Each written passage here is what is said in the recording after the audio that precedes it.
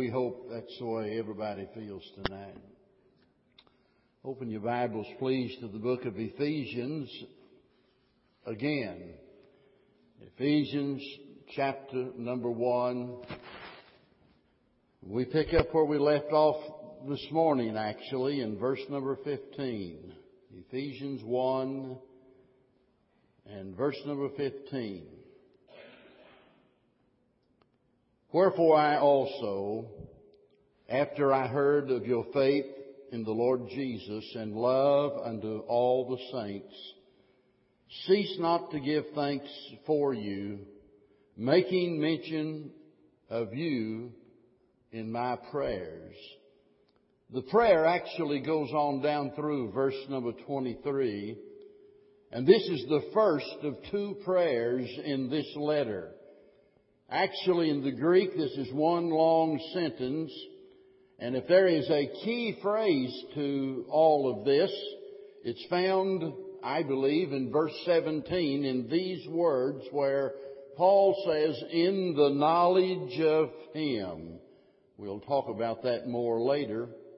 But Paul is literally saying here that you may know Him better. And this brief prayer is a vast storehouse of precious truth. In the first part of the chapter, you'll remember, Paul has been speaking about who we are and what we have in Christ. And I don't know any thought that could possibly occupy our mind that would be greater than that. But now Paul is praying for them. That tells me that just giving out information is never enough. Everything we do ought to be done with prayer. Every sermon that is preached, every lesson that is taught, every song that is sung, everything we do ought to be bathed in prayer. Paul could have just given them the information and said, that's the end of it. Now you've got all of these facts, do with it what you will. But he does not stop there. He also prays for them. Before we actually look at the details of the prayer, I want to make a few observations. And you'll probably notice as we go through this that I'm going to be in a bit of a struggle because I really need about 4 or 5 weeks to go through this one simple short prayer. There is just so much here, but I want to try to condense it all down into one message. But before we do, I want us to just, by way of a general observation, notice some things about this. If anyone prayed, it was Paul.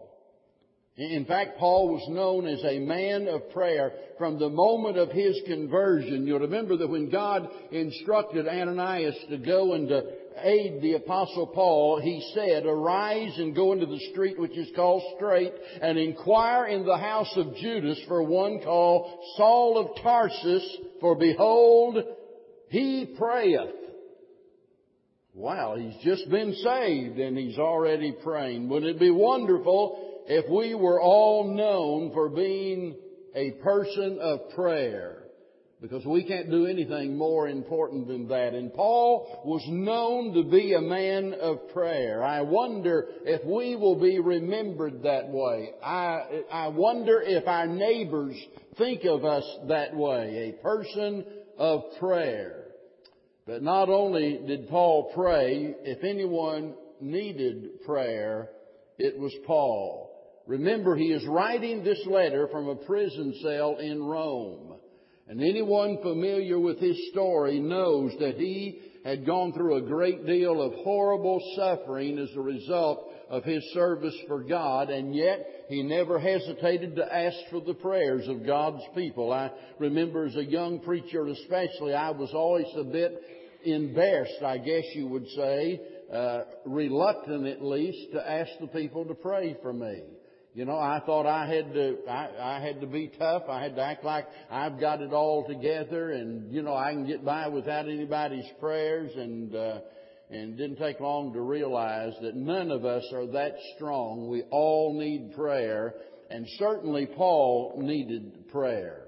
But not only that, if anyone cared about people enough to pray for them, it was Paul. The Bible makes it abundantly clear that he cared deeply about the welfare of other people. And when we really care about people, we're going to pray for them.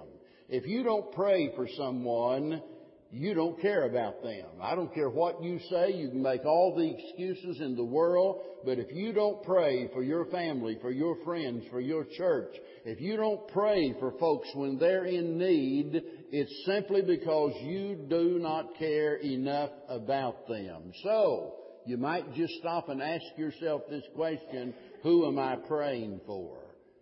Paul cared about people, and it shows up in everything he did. As he writes other letters, and I think especially about the last part of the book of Romans, but as he writes these letters and as he comes down to the end, he begins to mention a long list of names and some people, that we've never even heard of, and some people that we don't know anything about.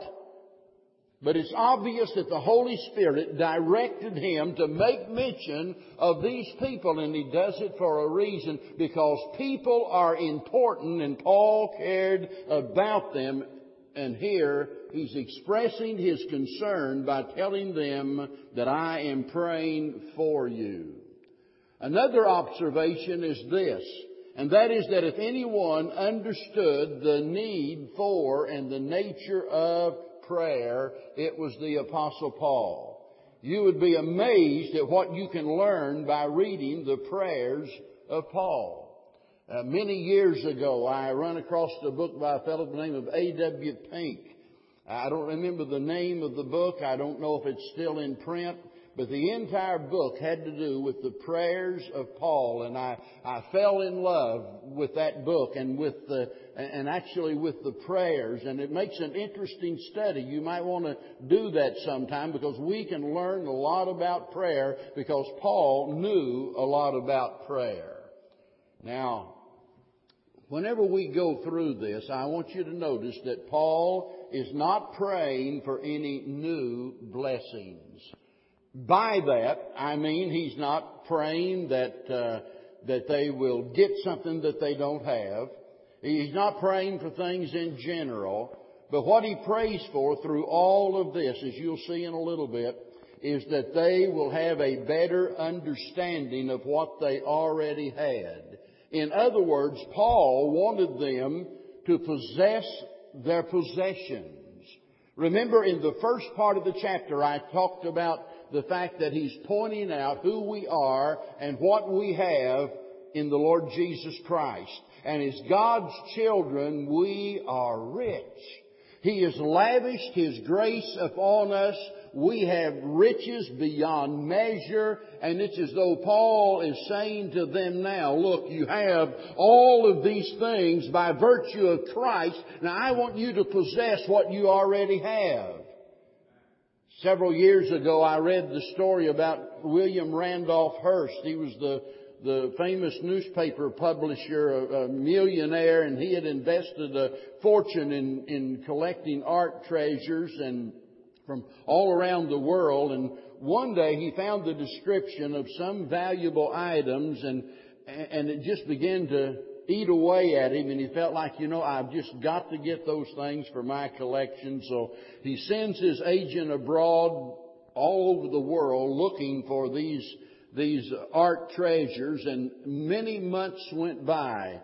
This fellow had gone, and he was searching here and searching there, and finally he reports to Mr. Hearst that he has located the treasures, and come to find out, they were in one of his warehouses. He already owned the very treasures he had been frantically looking for.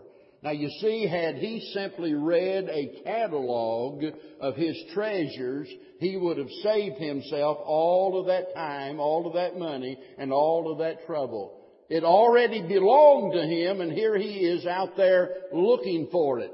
And even so, folks, we need to understand who we are and what we have in the Lord Jesus Christ. We need to understand our riches, and right here's the catalog. Right here is the book. There's no reason why we can't know what we have in Christ.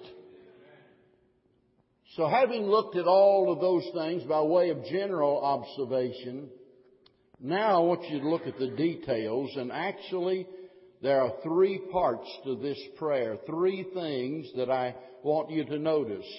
First of all, we see Paul's perception. Secondly, we see his petition. And thirdly, we see his proclamation. In verse 15, notice his perception, because here he is speaking about what he knew about the people. And so he's writing to those people that he's been praying for, and he seems to sum everything up into two areas. This is what he knew about them. He said that he had heard, he'd learned, and he knew about, number one, their faith in the Lord Jesus. I really wish I had time to just elaborate on that word, wherefore. There's a lot to be said about that. I don't have time to deal with it tonight, but it takes us back to everything that he's been saying. That's a very important word in this statement, wherefore. But getting right to the point, notice here that the people have been talking about the saints at Rome, and one of the things that everybody is talking about is their great faith in the Lord Jesus Christ. Paul has heard about that. Wouldn't it be wonderful if our faith in Christ was so obvious that everybody else was talking about it? The people at work, the people in the neighborhood. Just think that if we can conduct ourselves in such a way that the folks here in this neighborhood might say something like this. I'll tell you what, I don't agree with everything the folks down there at Lakeway do, but I'll tell you one thing, they've got a lot of faith in God. That's the way it ought to be. It ought to be something that is obvious, and that's the way it was with these people. And Paul says, I've heard about your faith in God. But secondly, notice, he says, and love unto all of the saints. Now, he's just spoken about their relationship with God. That is their vertical relationship. And now he speaks about the horizontal relationship they have one with the other. May I say that the first always affects the second. When everything is right between us and God, we're going to love other people. And notice that little word, all. Love unto all the saints. That's real important. They didn't love just some of the saints. They loved all of the saints. Listen, that would include a lot of unlovely people. Amen? We've all, there's a little song to dwell up above with the folks that we love, that will be glory. But to live here below with the folks that we know, well, that's another story. And that's the way it is. We're not as lovely as we ought to be. And yet these people loved all of the saints. I mean, they didn't have a little clique here and a little clique there. And so they loved all of the people. That's the way the church ought to be. And I tell you, I've just cringed, and by the way, I'm going to be honest, and I see it, and it happens over and over again. Favoritism towards certain people in the church. Don't you tell me it doesn't happen. There'll be some people, and everybody just fawns all over them. There'll be some people that something comes up, an activity or whatever it is, and people just bust the buttons on their britches to be there and to do everything. And somebody else, we treat them like a bum off of the street or something. Don't care whether we support what they do or anything else. What a shame that is. We ought to have love for all of the saints. And that includes those that we don't always agree with. And that includes those that even falter and fail at times. We should never quit loving them just because they come short. It's only with the grace of God that it wasn't we who failed instead of them.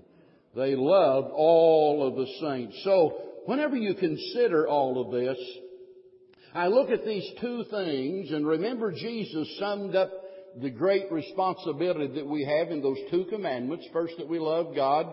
Secondarily, that we love our neighbor. And He said, this embraces the entirety of the law and of the prophets.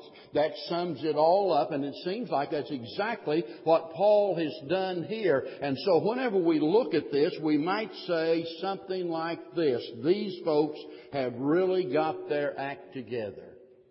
We might say this church is really a great example. And it's important because this shows us that even good people, even successful people, need prayer. Paul could have said, I've heard about your great faith in God. I've heard about your love one for another, and that's really nice. I don't need to pray for you folks because you've got it all together. And you see, sometimes we forget that everybody needs prayer. We tend to pray for those, that might be failing. And then we turn right around and forget to pray for those that are faithful. And the fact is, we will never meet a person that does not need prayer. Somebody drops out of church and we think we need to pray for them, that they'll be restored, that they'll get back in the fellowship of the Lord's church, and that's so true. But we need to look around and take notice of those that are here every single week. Every time the doors are open, they're here, they're in their place, they're making their contribution, and they're faithful in every way. I'm telling you, whatever you do, don't forget to pray for those people. And that's what Paul is doing. This great church, people that have faith in God and love for each other, and Paul is praying for them. And this shows his perception. He knows what's going on in the church. Now we look at the petition itself, beginning in verse number 16. And again, let me make these general observations concerning what Paul does. First of all, Paul prayed continually. Look at verse 16. It says, he ceased not. Then Paul stayed thankful. Verse 16 again, to give thanks. Thirdly, notice that he was specific, making mention of you in my prayers. Notice he said, making mention of you in my prayers. He did not say, making mention of you in my prayer request. Are you listening? Sometimes we put people on our prayer list. Sometimes we request prayer for people that we don't ever pray for. And Paul says, I didn't just put you on a list, I'm praying for you. And then he understood that only God could provide what they needed. Look at the first part of verse 17, that the God of our Lord Jesus Christ, the Father of glory, may give unto you. He knew if they were going to get what they needed, that only God could provide it. And then he knew what they needed. He knew exactly what they needed. And that gets us down to the specific request that he makes. What they needed. This is what he's praying for. He begins verse 17 by praying that they might know God better. That the God of our Lord Jesus Christ, the Father of glory, may give unto you the spirit of wisdom and revelation in the knowledge of Him. He wanted for them exactly what the prophet said the people needed back in Jeremiah. Turn your Bibles to Jeremiah chapter 9. Here's a section that you ought to maybe commit to memory, or at least have marked in your Bible and read it often. Jeremiah chapter 9 verse 23, thus saith the Lord, let not the wise man glory in his wisdom, neither let the mighty man glory in his might, let not the rich man glory in his riches, but let him that glorieth glory in this, that he understandeth and knoweth me, that I am the Lord which exercise loving kindness, judgment, and righteousness in the earth. For in these things I delight, saith the Lord. We are in the middle of an entire series entitled Knowing God in Sunday School. Knowing God. We never reach the place to where we do not need to know God better. And this is what Paul is talking about. He says, I want you to know God better. Look at the word revelation here, and it needs an explanation, actually. That word means an unveiling, or as one person said, it means taking the lid off. In other words, you take the lid off and you can see what is in the pot. But I say that we need a warning here, and we need it because of the heresy today of those that speak about revelations from God. They had this revelation and that revelation, and sort of like Oral Roberts, that God appeared to him, this great big 700-foot tall Jesus appeared to him and told him to build this multi-million-dollar hospital, and told him if he didn't raise the money for it, he was going to take his life. So he said, I've had this revelation from God. Now, he's not the only one guilty of that, by the way. There's been a lot of people guilty of talking about these revelations they have from God. Now, let me tell you something about revelations. We do not need any further revelations. We need illumination. This Bible I have in my hand is the final, full, complete revelation of God to man for this age that we live in today. And so when he uses the word revelation here, he's talking about understanding, and the wisdom speaks about the proper use of that understanding or of that knowledge. And so Paul is saying, look, I want you to realize, I want you to understand these things. And what he wanted for them was what? Notice again, the knowledge of Him. That is the knowledge of God. Now, wait a minute. These people already knew God. These people already trusted God. These people already loved God's people. But although you could say all of these things about them, Paul says there's something more. Let me tell you, as long as we are in this world, there is always something more, always something beyond. We never get to the place that we can say that we have finally arrived. This word knowledge here, the knowledge of Him, speaks about a full, perfect, a precise knowledge, as opposed to another Greek word that means imperfect or partial knowledge. Paul's saying, look, I want you to know God as much as you possibly can. We often sing a little chorus that says, open the eyes of our heart, Lord. And there's some scriptural justification for that. The word translated understanding here means, listen carefully, that word understanding means the mind as a faculty of understanding, feeling, and desire. In other words, a way of thinking, a way of feeling. And so you can scripturally say that the heart has eyes. Think about that. The heart has eyes. And so when we sing, open the eyes of our heart, Lord, we are in perfect harmony with what Paul is saying here. We're praying, as it were, that God will open the eyes of our heart. And the sad thing is, too many folks are blinded to the glorious truths of God's Word. That's why the Bible says, the natural man receiveth not the things of God. They cannot understand them because they're foolishness unto them. So the unsaved man's not going to understand the Word of God. But God's people can. Now remember, Solomon said all of the issues of life proceed from the heart.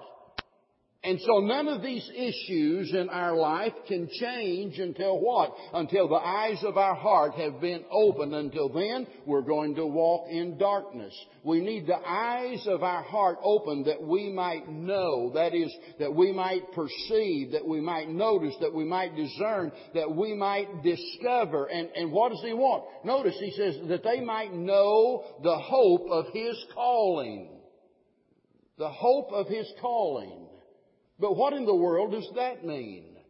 He says, I want you to know the hope of His calling, speaking about God's calling. Remember, hope is always associated with the future. When we talk about faith, we're talking about our present attitude toward God's promises. We're talking about trust, that we're trusting God, as it were, for the moment. There is a word that Paul uses in the book of Romans in chapter number 6 that speaks about our faith in things of the past, and that is the word reckon. You know, remember he says, reckon yourselves to be dead unto sin, but alive unto God. That word reckon simply implies and simply shows our faith in what has happened in the past. So in the past we think of it as reckon. In the present it is faith, but in the future it is hope. It is hope. Hope always relates to the future. And he's saying here, I want you to understand, I want you to know to the fullest possible extent the hope of His calling. So it's associated with the future and the things that God has prepared for those who love Him.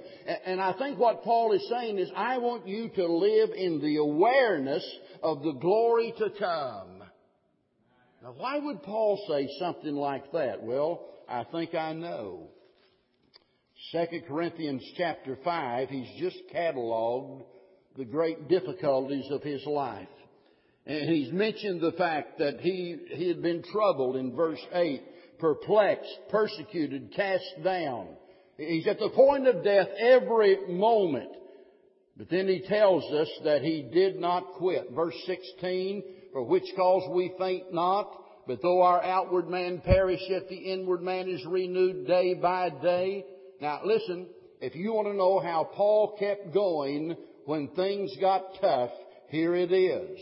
He says, for our light affliction. Let me tell you, whatever you're going through, heart disease, cancer, divorce, bankruptcy, whatever it is that you're going through right now is just a light affliction when you compare it with what's to come. I know what you're thinking. You're thinking, well, how dare you? You're trying to minimize my problems. No, I'm trying to get you to look at the big picture. There's a lot more to it than just what you're going through.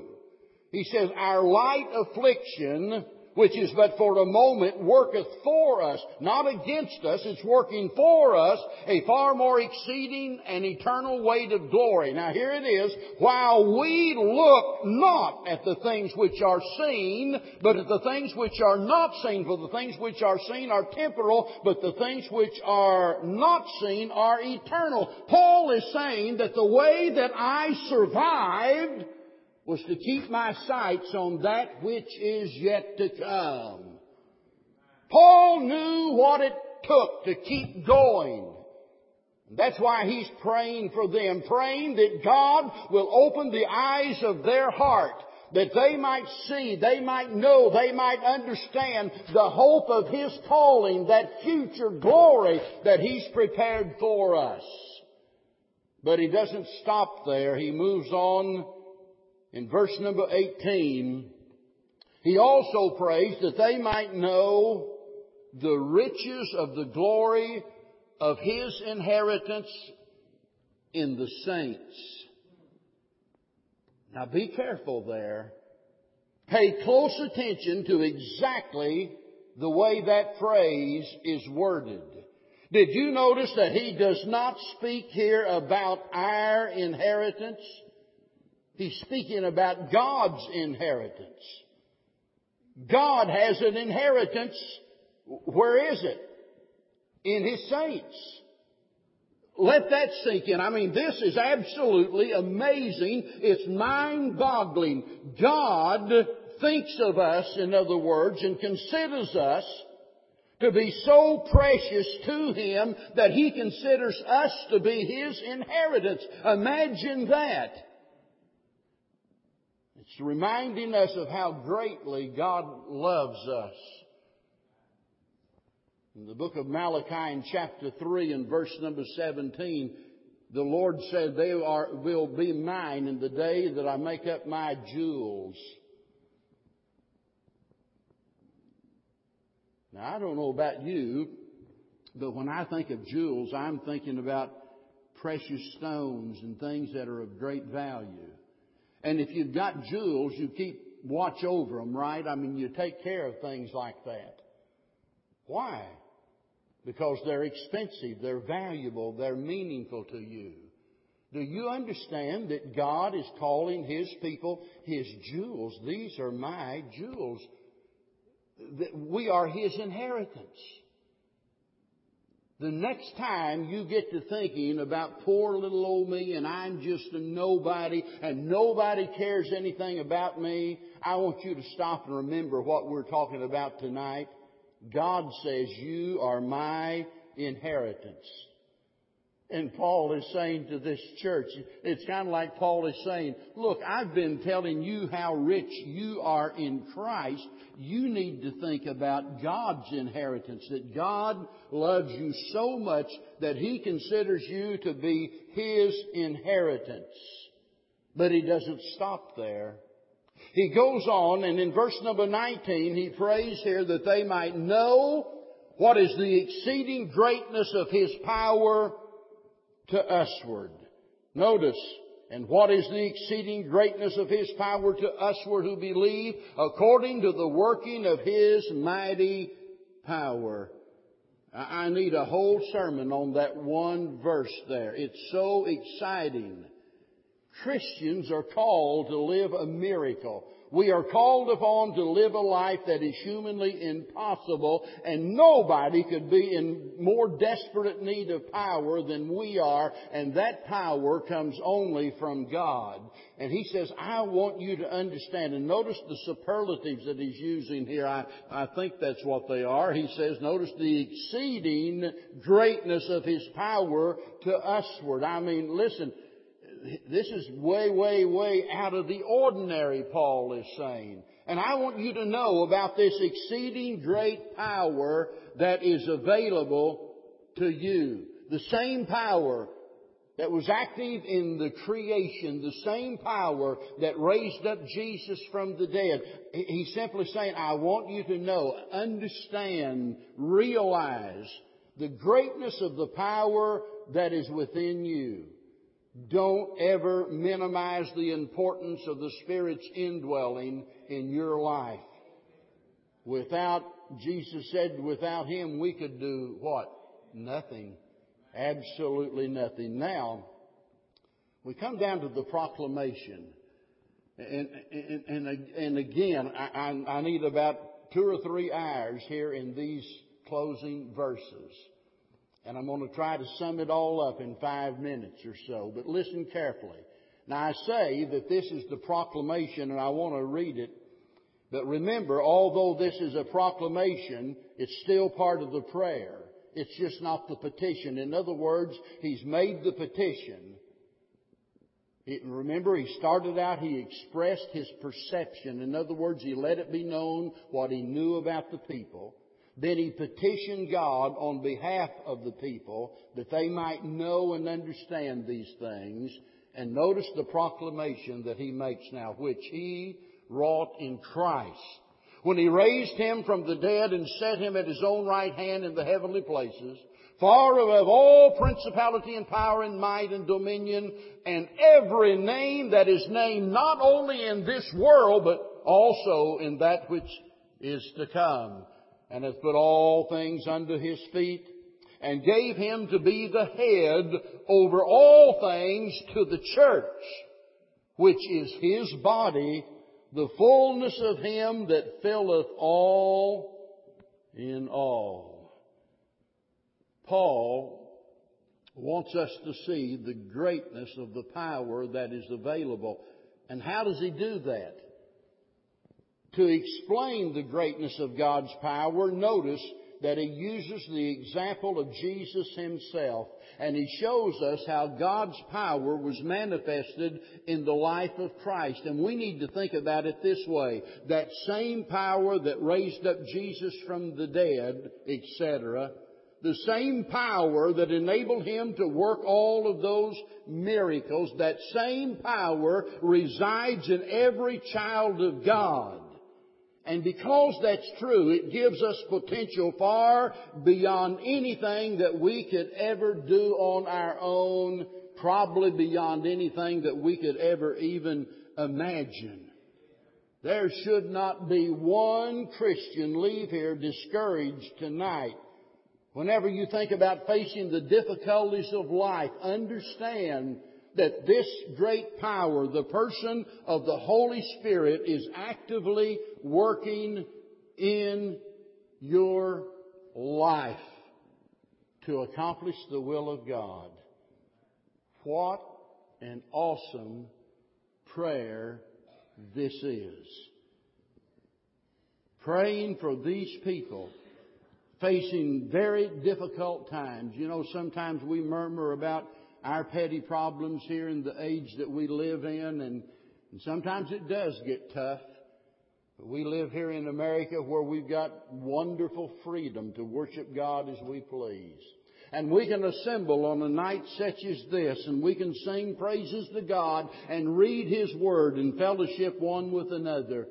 We are so privileged when at the same time around the world there are Christian people that are hated and persecuted and some even martyred because of their stand for the Lord Jesus Christ.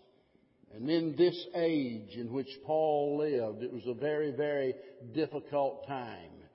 If you don't think you can make it today, I wonder how you would have felt had you been living in that day. Would you have become a deserter maybe? Would you have decided that it would be better to compromise than to risk the loss of my life? And throughout his ministry, Paul gave us living proof that mortal man can indeed live the miracle of the Christian life if he's willing to depend upon the power of the Holy Spirit to get it done.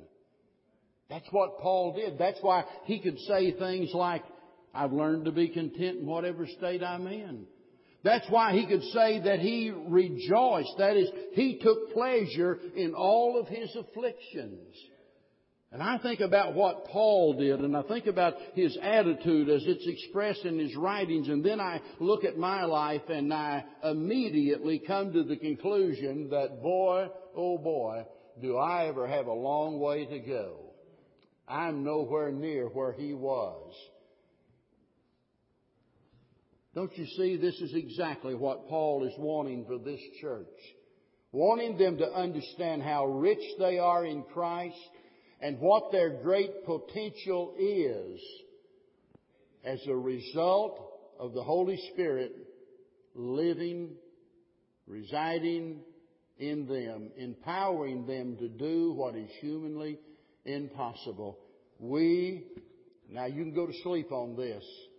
If we do the will of God, if we do our best to do what we know God wants us to do, regardless of what difficulties and obstacles that we face, we never need fear of whether or not we'll be successful. I mean, listen, we can go through any storm, we can overcome any enemy, we can win any battle, we can accomplish any task that God gives us to do if we rely upon the Holy Spirit to empower us to get the job done. Paul said, I know about you people. You've got great faith in God. And not only that, because you've got great faith in God, you all love each other. So wonderful. But I'm going to pray that God will open the eyes of your heart so that you can see that you've still got a long, long ways to go. And if you're here tonight and maybe you think to yourself, well, I've been saved a lot of years and I've studied hard and I'm faithful, I've pretty much arrived. No, listen, I want you to know you might have a lot of faith in God. You might love people. You might be successful in every area, seemingly. but you've still got a long, long ways to go, just as I do. And we need to pray that God will open the eyes of our heart, that we'll realize the potential that we have as a result of the person of the Holy Spirit. We are saved, we are sealed, we are secure. And as we look at all of this tonight, again I say, we can be satisfied with that, knowing that He can meet every need we have. Let's bow together as we pray. Father, thank You for Your rich blessings. How we thank You for the promises that are exceeding great and precious. And Lord, may we claim those tonight. May we not be so foolish as to live beneath our privileges. Help us to understand who we are in Christ. In Christ, we are Your inheritance. Lord, I don't understand that. You own the cattle on 1,000 hills. All of the things in the universe belong to You. And yet more valuable than all of those things, You consider Your people to be Your inheritance. Help us to rejoice in knowing who we are, what we have in Christ. For we ask it in His name. As we stand tonight and sing, I don't know what God might be saying to your heart. I will say this. As Christina comes, Christina Garcia received the Lord here several weeks ago and been thinking about baptism, and she's decided tonight is the night. Amen. Had to work this morning. She couldn't be here, but she's here tonight. And I don't know about you, but y'all in favor of that, aren't you? Let me see your hand. And we'll ask Christina if she will to come and to go on to the dressing room and prepare for that. But maybe you're here tonight and maybe you forgot about just how special you are to God. Maybe you forgot about all you have in Christ, and you don't have to say anything to me. You just want to, maybe you want to just sit down where you're at and bow your head and say, well, Lord, thank You for reminding me of all I have in Christ, while we sing. I hear the Savior say, Thy strength indeed is small. Child of weakness, watch and pray. Find in me Thine all in all. Jesus paid it all. All to Him I owe. Sin had left a crimson stain. He washed it white as snow. All right, you may be seated.